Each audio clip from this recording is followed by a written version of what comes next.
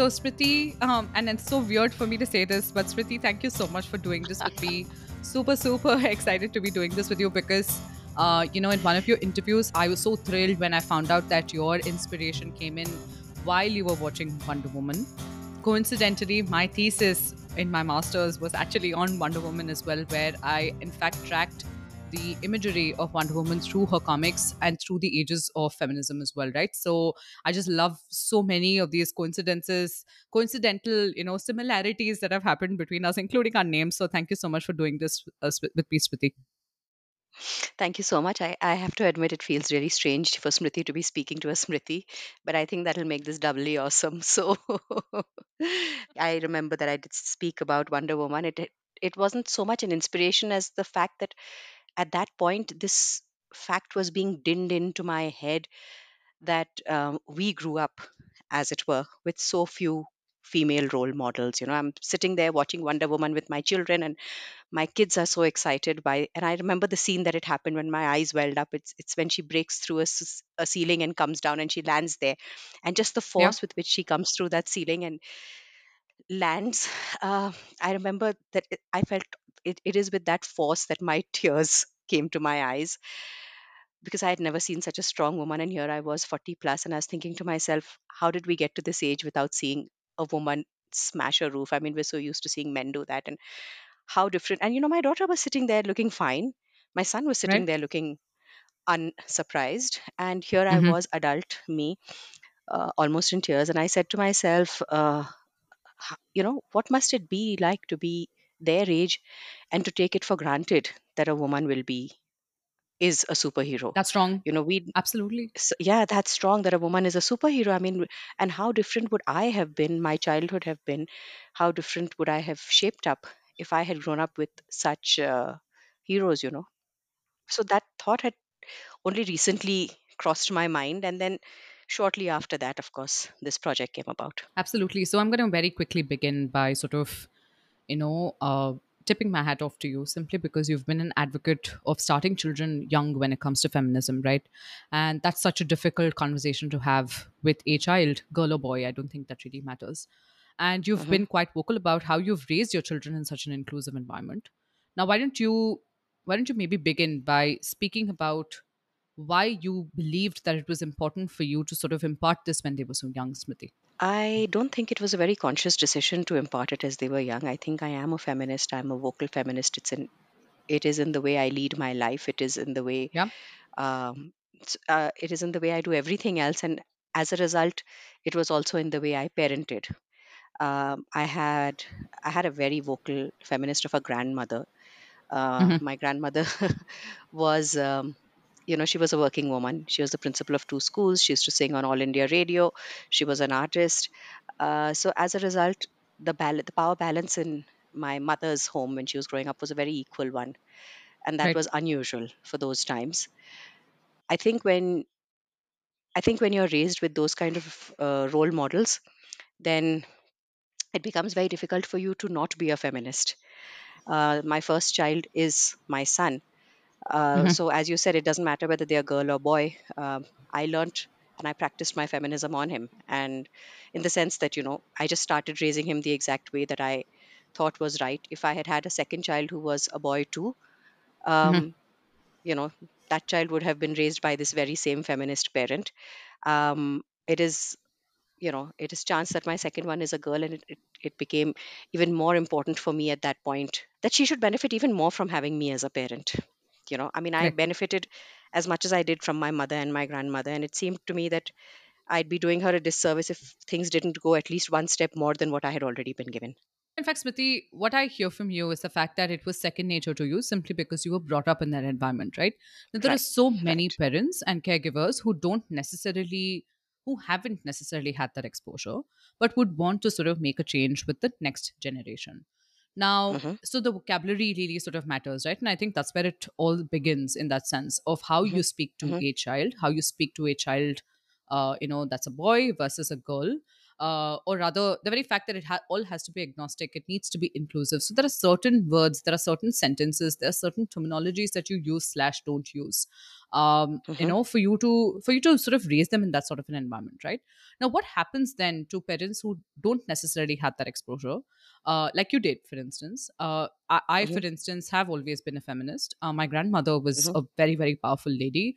My mother, although was not that there's anything wrong with it, she's one of the strongest women that I know for the kind of ups and downs that we've faced as a family as well. And she's always been through the thick and thin of everything, but has never had the opportunity to go outside and work, right? But she continues to still be that pillar of support for me in every possible way. Now, I do Hmm. know of so many of my friends who don't necessarily have that have they don't have that sort of vocabulary in terms of where do they even begin at the first place, right? So how do you think parents should even begin if they haven't had that exposure? I think it starts before you become a parent. How equal are you in your marriage? How equal are you in your partnership? Um, Interesting. I will admit that I don't think my partnership was as equal at 20 years ago as it is today. I've been married 20 years this April. Yeah. I think my husband came from a far more conservative home. To be fair, he was open to learning. He was open to this equality that he saw in my home. I think the moment he met my family, forget about meeting me. The moment he met my family, he knew this was not going to be the regular setup, and he was Hmm. very open to that. He was, in fact, Yeah. eager that we should, institute that sort of equality in our home, and I'm grateful for that because that means I didn't have to put in such a fight. I would have if I'd needed to, and that would have made things unpleasant. I don't know if things would have worked out further. Who knows? Yeah. But at that point, I know that the moment we got married, we started working towards a more equal home, a more balanced power equation in our home. Yeah. And I think when you raise children in that setup, then there's no separate vocabulary that you need to look for, really. It is Correct. just, it is what they're growing up around. They see a mother who has to go to work, who the power balance has already changed immediately. It's no longer shush, daddy's just back from a long tired day sort of thing. Very often it's my husband saying, shush, let mommy rest, she's had a very long day at work. Or my kids, from very early, my kids learned to make me a cup of coffee at around 4, because I did a lot of freelance work in their early years. But this is the time mama likes her coffee, she's at work. It didn't matter to them that I was working from home. They just saw it as, I mean, work was work. So they learned very early that you don't make a noise when mama's on calls, she's interviewing people. So I believe so much of this is just intuitive. I don't know if there are words around it. So much more important that the actions match the words that may or Absolutely. may not be spoken. um, Yeah. Yeah. and it, in certain ways, I think the vocabulary came from my children, not from me, because and more from my son. He is so much more of a feminist than I am, in so many Wow. ways, that I where he calls out my hypocrisy. And I remember he came to me years ago, when he's a history buff, and he said to me, but why do we say mankind? Why don't we say humankind? And why do we say, you know why do we say that man is a social animal? Or he'd pick out words like the phrases like this and say, why do we say this? And these were things I had never questioned. You use a Right. phrase in the way that you've always heard it used. So man is a social animal. Absolutely. Why don't we just say humans are social animals? And even up until recently, I remember that my daughter was upset with me about something, and I kept following her around the house, uh, trying to take that conversation to a conclusion. Hmm. And he said, Mama, if she's walking away from you, then that means she doesn't want to talk to you. So why can't you respect her boundaries, and why can't you wait for her consent? And I had never seen following someone Wow. to have a conversation as a lack of having a boundary. And suddenly, that here is a young boy, telling me, um, that when you follow my sister around the house arguing this, she's walking away from you, let her go. That's her boundary. She shouldn't need to slam a door in your face for you to see that as the end of a conversation. You should just respect Correct. that right now you don't have her consent. And I had never seen it like that. So I think Wow. the vocabulary is coming to me now. To begin with, it was actions. Got it. Got it. Now, in fact, Smriti, you'd spoken about, how that spark's always been within you, right? You've always had Hmm. role models like your mother, like your grandmother, who've always been there. Right. Now, Right. would you believe that this at some point, and of course it got triggered by whatever happened with Wonder Woman in that scene, Now, why don't you just Hmm. take me through your thought process of why it was important for you to do this with, with bommais, right? Bommais are typically, they're so seemingly childlike in that sense. I wouldn't say childish, but they're childlike. Now, take me to your thought process of why you decided it was important for you to pass on such a powerful message through these bommais. I think it was an idea whose time had just come. It all just fell into place very seamlessly because there we were, I mean, in lockdown. And I was just telling my husband and kids that this little house, that's this cottage that we were locked down in, felt very sterile. It didn't feel like home. We were locked down here in Kodaikanal. All our stuff was lying in Gurgaon. And Mm-hmm. I am a great one for adding homely touches to my home. It has to have my Right, personal imprint on it. right. So, you know how everyone was struggling in those initial days of the pandemic, even when they were locked down in the safety of their home. So you can imagine how uncomfortable it must have been for us to be locked down at the other end of the country. My kids and husband Absolutely. don't speak Tamil. Uh, Yeah. there was that extreme sense of vulnerability that the ground had shifted from under our feet like it had for others, and we were one of those people who were in that unique situation of being so far from home, not having anything of our own. And so, I had recently picked up two saris, and the blouse pieces were lying with me, and I decided to go across to this self-help group that had special permission to open up during the pandemic because they were seen as an essential service provider since they are self-help groups. I don't know how they worked it out, but anyway, that's how it was. And so I decided, the moment there was a small window of when the lockdown had been eased off slightly for a couple of hours, I hopped across with my blouse pieces and I said, "Can you make me cushion covers?"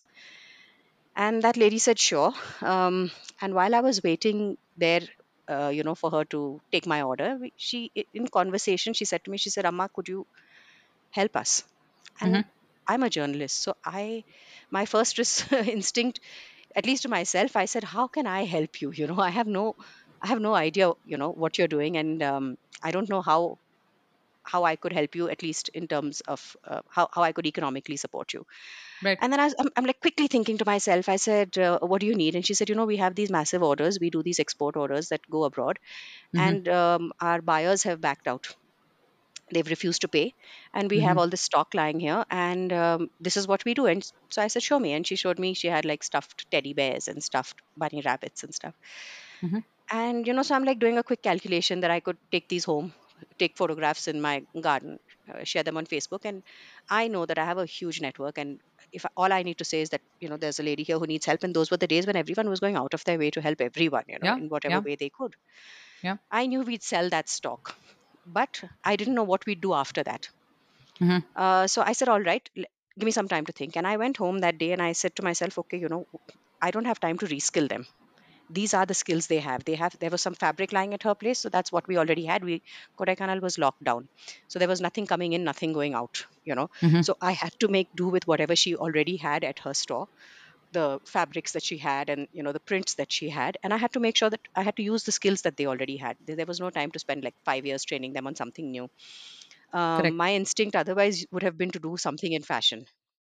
Let me be very honest here, that I have a very good eye for fashion, and I would have immediately used their skills for that. But they are not Right. trained to be uh, seamstresses of couture.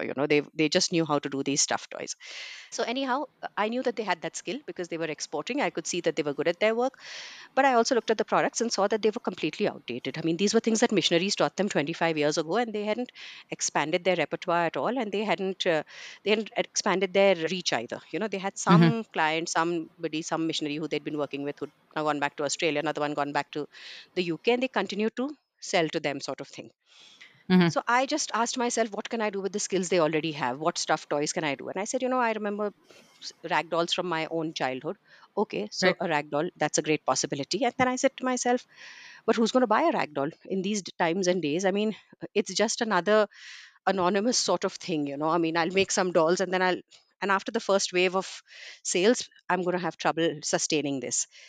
And all of this happened in like maybe 20 minutes. I was just sitting there staring out of the window Oh, and wow. wondering what I could do. Yeah, it seems like it took forever, but within 5 minutes I had I knew I you know each thought went that fast.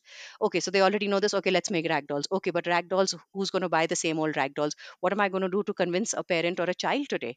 A child Mm-hmm. needs to want this doll. What am I going to do? How am I going to convince them that this rather crudely made doll compared to, say, like a Leo Mattel doll or something else, or a plastic molded toy. But I was like, okay, who's going to, how are my dolls going to compete with that? And then it struck me that this is my moment. I mean, I'm going to do a feminist doll. And the first doll that came to me was, I remember saying to myself, why don't I make Maya Angelou in fabric? And even as I'm saying it to myself, I'm thinking, you really need to think this through, because how on earth are you going to depict Maya Angelou, Yeah. And then I said, and I could do Kalpana Chawla, and I'm just sitting there with these wild flights of fancy saying, and I could do this and I could do that. And then I was like, okay, let's start putting this down. So I took a piece of paper and quickly sketched a rough idea of what I wanted. And then I went inside and I told my kids and my husband, all of whom were so busy on their screens at that point, because that's all we were doing online, school classes and work and this and that. They were like, yeah, yeah, yeah, great idea, whatever. And everybody, and then suddenly my husband looks up in the middle of this and he says, who knows Maya Angelou other than you and your, rarefied circles of journalists and writers and readers? Who's going to buy a Maya Angelou doll? And I said to myself, well, I don't know. She's asked me for my help. It needs to be something that is sustainable in terms of something that she can do, as well as something that sustains my interest. It's Correct. not charity, it is an Yep. equal relationship. Um, so I'm not just doing this for her. It has to be something that holds my interest. And this is it. I'm going to do feminist dolls. And he nodded and said, I want to see how many people want to buy a Maya Angelou doll. And he went back to work. Right. And then the next time that the local collector, whoever it was, said the shops can open up, I rushed to her with this rough sketch and I said, do you think you can do this? And I explained it to her. Mm-hmm. And she said, yes, I can. And then we started back and forth, and that process took me almost 2 months, because then we'd go back into an intense lockdown where these ladies couldn't come back Correct. into the shop, into Yeah. the workshop again. And I'd be so frustrated, and I'd wait. And finally, at the end of about 3 months, we had a Maya ready. And then we did Wow. Kalpana Chawla, we did Frida Kahlo, and we did Savitri Bai Phule. Mm-hmm. Um, and by this time now, I'd had the time to chat with my husband, with my kids about it, and ideas were tossed back and forth. And okay, so who else can we make? And I remember saying that I don't want to do Frida Kahlo, because I feel Mm-hmm. like she stood for something so breathtakingly unique, and now Yeah. we've turned her into this common pop culture icon. And she's on cushion covers and on school water bags and bottles, and she'd be horrified if she knew what we've done to her face. So Absolutely. Yeah. but I want her story to be out there. I mean, people need to stop seeing Frida Kahlo as just this easily identifiable figure with a unibrow, and they need to know who she was behind that. Yeah. And I think that finally is where my skill as a journalist came in, and this was my value add in that sense, because I said that there will be people who want to buy these dolls who don't. I mean, how, just as you said, what about people who don't come from parents who don't come from a place where this vocabulary Exactly. is common to them? Yeah. How do they impart it to their child? So that's where it fell to me. And again, because we were in lockdown, all I had lying in the house was some craft paper that the children were crafting out of. And so I Mm-hmm. sat with our home printer and I typed up letters from each of these figures to the child, and each Wow. letter told the story, their own story, like a sort of a personal letter, telling Got the it. child that my name is Frida, and I was born in this at this time, and this is my life story. Told you their life story in about 20 lines. That's it. I wanted to keep it crisp and short. Mm-hmm. And if you want to know more about me, ask your mommy to help you. Look me up or something to that effect. You can look Right. me up on Google, sort of thing. Mm-hmm. And then I tied ribbons, and I had like these four dolls ready. And Mm-hmm. I said, okay, tonight I will put them up on Facebook, on my private album, and see on my private account, and see if anybody wants to buy them. Mm-hmm. And I put them up just as I was falling asleep. And when I woke up in the morning, it's like, something had exploded on my page. I had 100 orders, and I had Oh only those my. four prototype dolls. Oh And wow. that's when it struck me that what I had just taken as, these things, while they're happening, you don't realize that something unique is happening. It is just what you're doing at that point. There, you don't see it as something exceptional or something or inspiring or anything. You rarely see your work as such. But when I woke up that next morning and I looked at my account, I realized I had orders for over 100 dolls. I had only these four prototypes, and I had no idea how to scale up, what to do, where to get the fabric from. But Wow. that's when I knew that something had happened. Right. Like there was some sort of a spark that had lit up with this thing. and I had chanced upon it very accidentally and very unconsciously. Wow. And all of that to happen in about a matter of about 3 to 4 months, I'm assuming, right? From the time that you had the idea or rather Yeah, walked into yeah, that store to have your cushion yes, covers stitched yes, to having yes. those four prototypes and finally having those 100 orders. That's just like a crazy 4 months. I'm sure it would have been a whirlwind in that sense, right? If Now, it hadn't just been for the lockdown happening, this would have, I'd have done this in less than 2 or 3 weeks. now tell me something though, Smriti, very curious to understand how these women sort of reacted, right? Because I'm sure you would have had to sort of explain to them why you were doing what you were doing. Right now, I'd love to understand how they sort of reacted to this, because what they were actually doing was really translating your vision of having to spread the idea of feminism through these dolls, and to and basically just spreading the word about these role models that actually do exist, right? And that every girl's every child, rather, I wouldn't say every girl, every child basically needs that role model, and why the hell can't that role model be a woman? Right? And rightfully so, for obvious reasons. Now, what did these women have to say to you, when you had to tell them that they were part of such a big movement? I'm just curious to understand how they processed this entire idea. I don't think to begin with they thought that I'm crazy, because there, Okay. I mean, I was struggling with my limited Tamil trying to explain to them how this needed to be done, and why it needed to be done in the way that it needed to be done. And I remember they knew very clearly who there were, one or two of them who understood who Kalpana Chawla was. I Right. remember when I did Maya Angelou, I had to explain to them through the lens of caste what racism is. Correct. Yeah. So just to make it relatable to them, and I was trying to explain to them that this is a black woman and this is, and a couple of them were very, very impressed by the amount of media coverage we were getting. But Hmm. on the whole, for them, I realized belatedly, this was business as usual.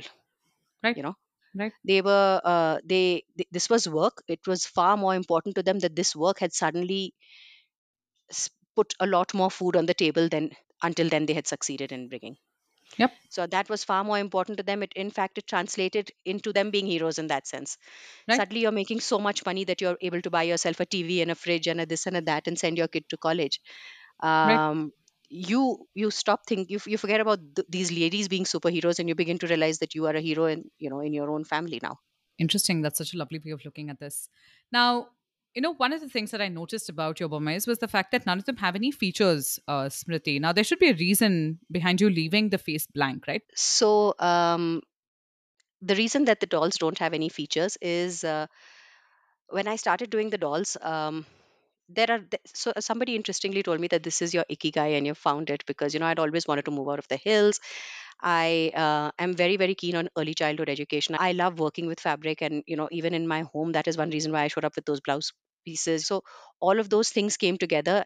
Amongst those things, one of my great interests is early childhood education, and I've studied the Waldorf method. Uh, and one of the things again that I raised my children around was that whole concept, that whole philosophy of Waldorf's, that Hmm. when you give a child a toy, it is the child that must work, not the toy. The first toy that a child is given is like a handkerchief with a knot at one end, which would depict the doll's face. And the body of the doll is just that, the remainder of the handkerchief. So I started working with that idea that these dolls should have enough features on them to be able to be recognizable, but the rest should be something that a child should be able to add by themselves, like, and personalize it and make it their own. Which, like I Got it. told you right in the beginning, is something that I like to do. I like to take something and make it my own. So the same thing should apply to anything that anyone has. They should be able to take it and personalize it. So my thought was that I will put one feature on the doll's face, and Mm-hmm. children should be able to, we scold children when they draw on their belongings, and that's the wrong thing. They're just expressing themselves. So if you give them like a Frida doll with just the eyebrows, they should be able to draw in the eyes and the mouth and feel like they've contributed in some way towards this doll, and that makes you feel so much. That makes them feel so much more attachment to that toy, because they Correct. have contributed in constructing it, in creating it in some way. So that was the thought. Also, I mean, there were many thoughts that went behind it. That was one. The other is when we started doing the features, we realized that again, there is a limit to how much you can do by hand. Had I added the features, all those dolls would have ended up looking exactly the same. And they're all from different races, different cultures, different features, different skin Absolutely. Yeah. colors. Yeah. Uh, so I had to make sure that I didn't impose the exact same face on each of them. which I couldn't have helped even if I'd wanted to, because with our skills are limited. We experimented because I thought to myself that why should I impose my Waldorf philosophy on other people? Perhaps they don't believe in it. Hmm. But even as I was doing it, I mean, while I was doing the trials, I convinced myself that it's okay. This doll is anyway a product of all my beliefs, right? Anything that anyone creates, any creator, when they make something, any inventor, anyone, any entrepreneur, you're doing this for yourself because you believe in it. So it's okay if Correct. I decide to impose my Waldorf belief system on it, uh, and a buyer chooses to reject it for that reason, that's fine. But also I realized that I wanted something that didn't look too childish, because even as I was making them, I was dying to keep one for myself. And I knew that there will be women out there who will want these dolls, and if I make them look very childish with little pink apple cheeks and stuff, Correct. they will become children's toys. At this point, they are collectibles. And I know, I a lady went for her 50th birthday to Goa, and she took her entire gang of friends with her, and she called me and she placed orders for all her friends, um, depending on who liked what. Hmm. So she took a bunch of Fridas, a bunch of Kalpanas, and all her friends were in that age group of 50. And they all got my dolls as their return gifts. So I know plenty of adults have bought my dolls for themselves. I have a friend who's gone abroad for her PhD. She's taken Savitri Bai with her Hmm. as a, you know, as a reminder of how far each one of us can go if we want to. Right. So that was also part of the reason. As I was doing it, I said, I don't want to restrict this to children alone. I want to create a product that will appeal across ages. So that's another reason why they don't have faces. That might have made them very childish too. Very interesting. Now you need to tell me how big your collection is today. And clearly, by the looks of it, I can see that you do take up requests depending on obviously if it is even possible for you to take up that request, right? So unfortunately, my collection is not too big. It is only eight Hmm. dolls at this point. I mean, so Right. the first set was Frida, Maya, Savitri, and Kalpana Chawla, and then the second set was Savitri Thakral, Hmm. Ruth Bader Ginsburg, Yep. Phulan Devi, and I created one who I was dying to do some more form of inclusion. So it's a made up Hmm. concept. It's a doll who has a prosthetic leg. So it's a Oh, ballerina, a lovely. teenage ballerina, yeah. And the Okay. leg can be detached. It's attached with Velcro. Again, I've made sure that there's nothing sharp, nothing that can hurt a child. But and so and she comes with a option of two prosthetic legs, and I have a lot more in the pipeline. I have Junko Tabe, who was the first woman to climb Mount Everest. Yep. I have a couple more. Again, I'm not mentioning them simply because I'm working with the ladies on it, and my struggle in the last few months has been that because it's a self-help group, the ladies come and go. Correct. Yeah. There is that flexibility, Hmm. and so sometimes they don't come back for 6 months at a time, and um, it's a very gentle form of self governance, where if somebody has a child who's taking their board exams, then those women take off for that period of time. So what has happened is that group has been very dynamic and very it's changed shape. And so now I suddenly have a bunch of new ladies who aren't used to the my dolls, and they're being Correct. retrained in them. Yep. So what I'm doing is sticking with the tried and tested and not making them try out anything new, just making them repeat the ones that we already do. The last question that I had for you: where do you see Smithsonian going from here? I'd like to see my dolls available all around the world. I've already got somebody selling them in the UK, someone in the US, Oh, wow. but it's a bit Okay. of a struggle. I'm not being able to scale up, and that happened within the first. So I remember when I started doing the dolls and I'd sold the first set. My husband asked me. He asked me a very similar question to this. He said, what's your dream for your brand?" Hmm. And there is a shop called Baro in Bombay, Hmm. and I love the aesthetic. And I said to myself, that even if it takes me 15 years, if Baro is willing to sell my dolls, stock and sell my dolls, then I'll know that I have arrived, and I will stop selling after that. I'll stop bothering. Right. Before I completed a year, Baro reached out to me and Oh, began wow. to sell, said that they love the product, and I started selling through them, retailing through them. And I was like, oh my God, no, now I have nothing to hope and dream and work towards. Yeah, I've, that's too this is quick. done. That's too quick an Yeah. achievement, of course. Yeah. So I would like to see my dolls go everywhere. I'd like to work with a lot more people. I'd like to work with more NGOs, to scale this up. This is not something. These are not factory products. Yeah. They're not on an assembly line. But yeah, I'd personally, the reason that I wanted to bring out these dolls, that I wanted every child, male, female, to to know what it was like to see strong women.